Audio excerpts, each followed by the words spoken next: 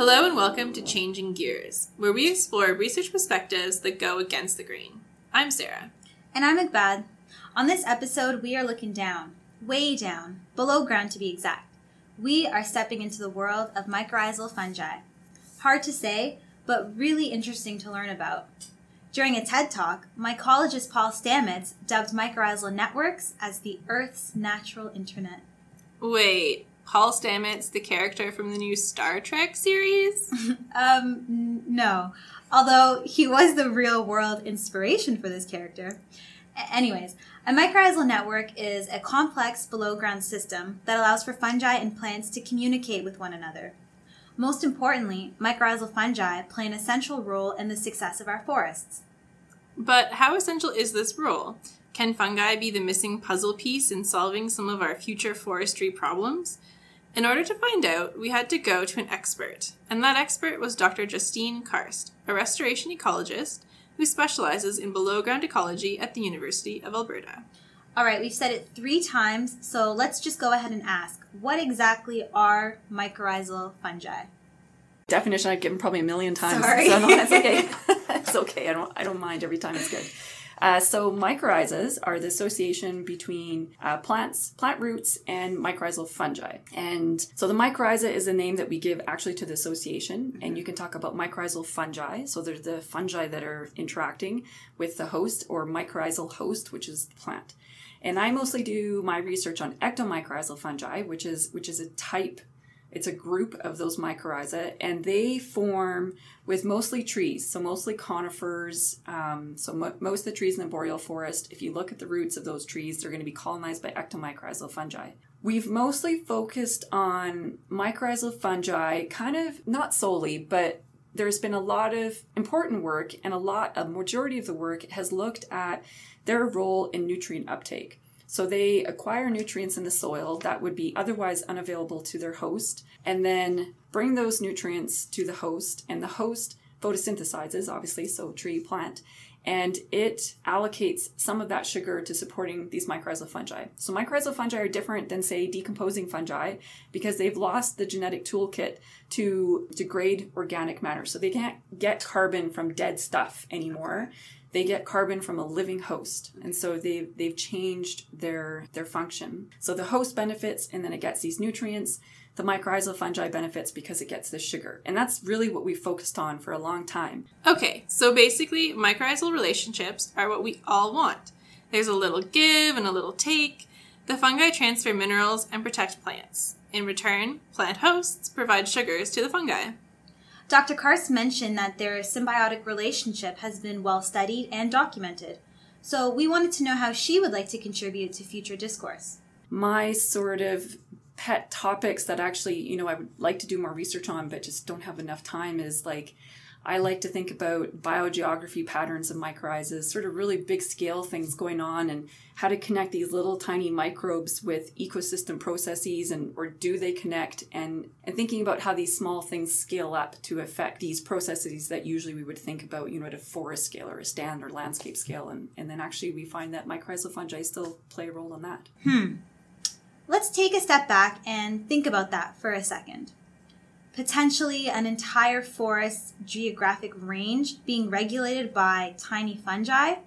When I think of why the world's forests are where they are, the first thing I think of is, it's because of climate, right? Yeah, trees need a certain degree of precipitation or temperature, and that's simply why they grow where they grow. What role could fungi play in determining suitable forest habitat? So this research is a paper that has just been accepted, and yeah, I'm pretty excited about it.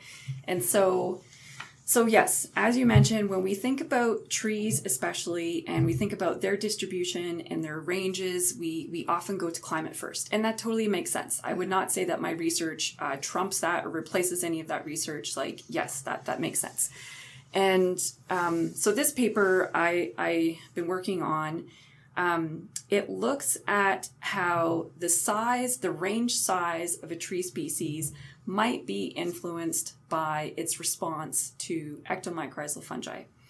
And this research shows that, so this is actually from this database that we've been putting together for the past decade, and we published the database a few years ago, and we still add to it, and it's just this awesome source of experiments that have tested the response, usually of tree seedlings, to inoculation by mycorrhizal fungi. And so we kind of subsetted that whole database to focus on experiments that have inoculated seedlings with ectomycorrhizal fungi. And then we can calculate an effect size to see that, so if they're inoculated, do they grow more than the control, the uninoculated, or do they do worse, or do they do the same? Mm-hmm. And so we have this huge database cataloging all these experiments that have done that sort of treatment. And what we found, so we put that database together with one that we created, that we digitized range maps for a whole bunch of species that we had in this database. So we could, calculate a range area for, I think it was 62 tree species. And then we looked at how they responded to ectomycorrhizal inoculation. And what we found is that the tree species with the largest area, they show the average response to inoculation, kind of a conservative response, you could say. And tree species with really small range areas, they showed really extreme responses to mycorrhizal inoculation, and extreme in both ways, like either really, really positive or really, really negative. And so I thought that was pretty interesting. In this research, we didn't rank, so what is the role of climate in affecting range area? What's the role of mycorrhizas? We haven't done that, but I think her paper is a nice addition to the conversation of, it might not just be all about climate. There's these biotic interactions to maybe consider in where the tree is found, its range area, that kind of thing. And I think it makes sense because when you think about mycorrhizas in particular, they have been in partnerships with these trees for over 100 million years. Mm-hmm. And so it's a very ancient partnership. So in a way, I don't think it's that surprising that, where a tree is found could be somewhat linked to how it responds to mycorrhizal fungi. Okay, so not saying that we've been doing everything wrong, but there's definitely more to the story than we first thought. When the range of a tree is being determined, usually to find future suitable habitat, we use climate models. So do these predictive climate models need to start considering fungi? I wouldn't take away the models, but I might add to the models. Yeah. And there's always that argument, just making these models more and more complicated. But I think that there might be an argument that the models could be expanded a little bit to include some of these biotic interactions. Mm-hmm. Like I said, there is much evidence that supports that trees, their geographic ranges are predicted well by climate variables. And I would not argue against that. Mm-hmm. But what I think my research shows, though, that there is probably room to expand those models and be thinking about biotic interactions. Okay, I think that's fair enough. Climate is still very much a key player in determining forest range, but I'm beginning to see how important fungi can be. What about fungi and climate change? Yeah, we have tons of evidence about how plants react to increased atmospheric carbon dioxide and how changes in precipitation or temperature can inhibit or promote the growth of a tree. But what I'd like to know is, what's going to happen below ground? How will these fungi react to future climate change? It's kind of hard to make generalizations because nothing in ecology is absolute, right? Mm-hmm. Like it really depends on the system you're looking at. But so mycorrhizal fungi, they need carbon for their own metabolism. So if you have a host that's bringing in more carbon, then it could presumably support more mycorrhizal fungi.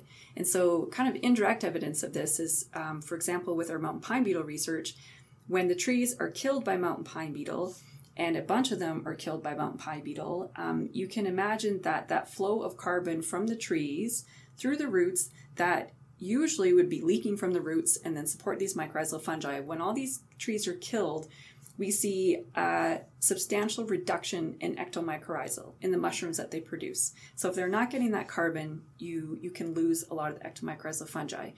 So sort of using the reverse logic in that if you're feeding them more carbon, then you might expect them to increase in abundance or, in soils. Mm-hmm. So there's that, because their metabolism is mediated by the host. there's that role in just the flow of carbon. If it's increased, that could have an effect on the below ground community. But there's also other indirect changes that if we start to lose or gain tree species on the landscape because of a change in climate, that could also affect the community composition of these below ground mycorrhizal fungi. So sort of that indirect effect. But the other thing that we're learning though is so that's sort of a, top down look. But the other thing that we're learning is that mycorrhizal fungi can also affect the response that the plants have to, say, an increase in carbon dioxide. So, for example, there's a few studies that came out in the past few years. So what we know before is that when we increase the CO2 concentration in the atmosphere, like, say, for example, when you look across the face experiments, that trees increase in growth for a little while, right? They're responding to that increase in CO2, but then often it slows down or stops. And that's because they can only grow so much before then they become nutrient limited in the soil. And so, but what we have, not me, but what other groups have found is that response, that tree response to that CO2 fertilization, it also depends on what kind of mycorrhizas they host.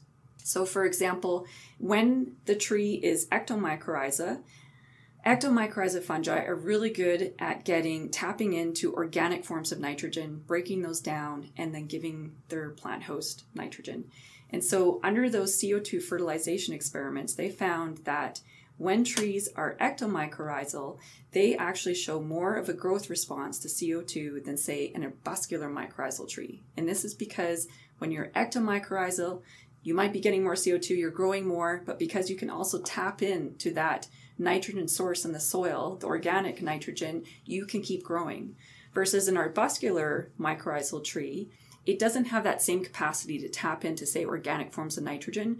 So it grows, it responds to the CO2 fertilization, but only so much. And it can't tap into that same nutrient pool. So you don't see the same growth increases in arbuscular mycorrhizal trees as you do with ectomycorrhizal trees. So I think it's a really nice example of how this below ground fits into our understanding of, say, how trees respond to increased CO2 levels. Okay, let's recapture some of that. I'm going to bring us back to the Earth's natural internet for a second. When carbon dioxide is increased, fungi can respond to it and increase in abundance. The internet is high speed and the network connection is strong until the tree host reaches its maximum carbon dioxide uptake. When this happens, it's because the soil becomes nutrient limited. In other words, you used up your high-speed internet allotment for the month, and your provider has bumped you down to a much slower rate. However, if a tree host can no longer survive because of climate-induced stress, then the network loses connectivity as a result of lack of hosts. Is this making sense? Yeah, I think I'm following. Go on. Okay. And then there's the possibility of unlimited high-speed internet and a guaranteed strong network. Ectomycorrhizal fungi can help mobilize nitrogen and reduce nutrient depletion, which would essentially let trees continue to absorb and use the extra carbon dioxide that's in the atmosphere. The internet is just the gift that keeps on giving. I know, right? How am I just learning about this now? The only other thing that I'm wondering is how Dr. Karst even ended up in this field. Below ground ecology does not get the same amount of attention as above ground. People tend to care more about charismatic species, which in turn means that people tend to care about habitats that are home to these species. We've got to save the pandas. And yeah, I agree, the research is completely imbalanced. There is still so much more to learn about below ground ecology. But you're right, I am interested to hear how Dr. Karst ended up on this path. Kind of when my master's was sort of winding down, I was reading about papers a little bit just sort of about mycorrhizal ecology and was kind of getting interested in that, which had nothing to do with my master's project. And so at the time, my supervisor kept telling me to focus on the ferns. But I was getting kind of intrigued by these mycorrhizas.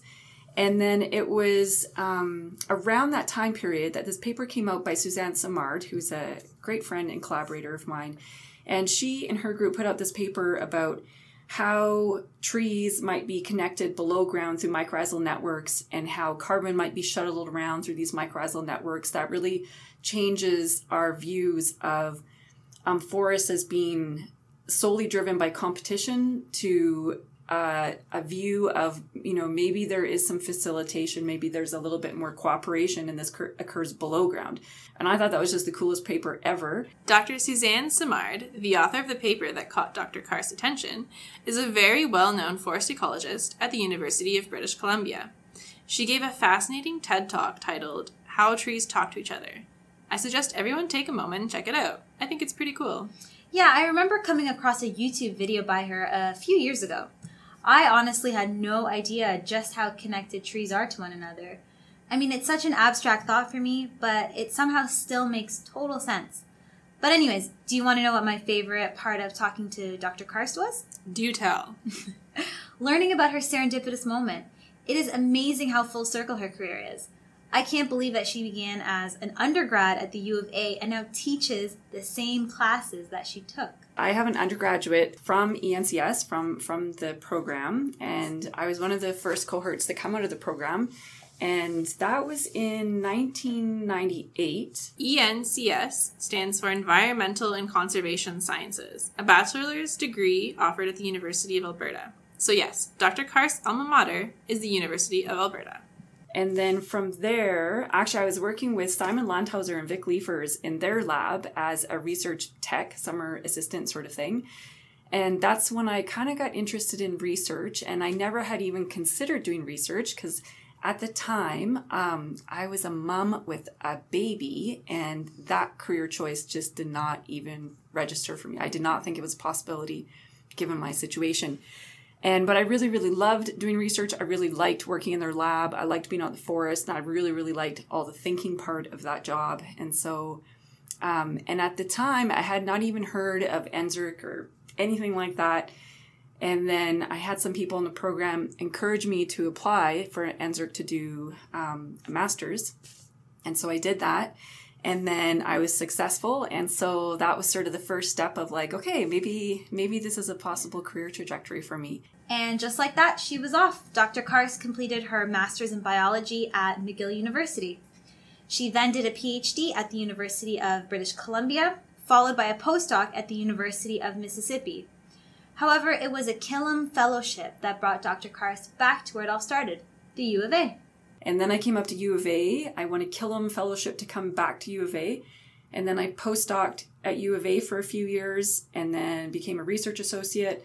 And then this position in restoration ecology came up and I applied for that and then I got it. That was a little serendipitous, I think. Starting out as a confused undergrad. Something we can all relate to. Mm-hmm. And then returning to your alma mater as a full-time professor. Full circle indeed. Dr. Karst's next project will focus on aspen trees. She mentioned to us that aspen trees host both types of mycorrhizal fungi and is interested to explore the potential dominance of one type of fungi as a function of latitude.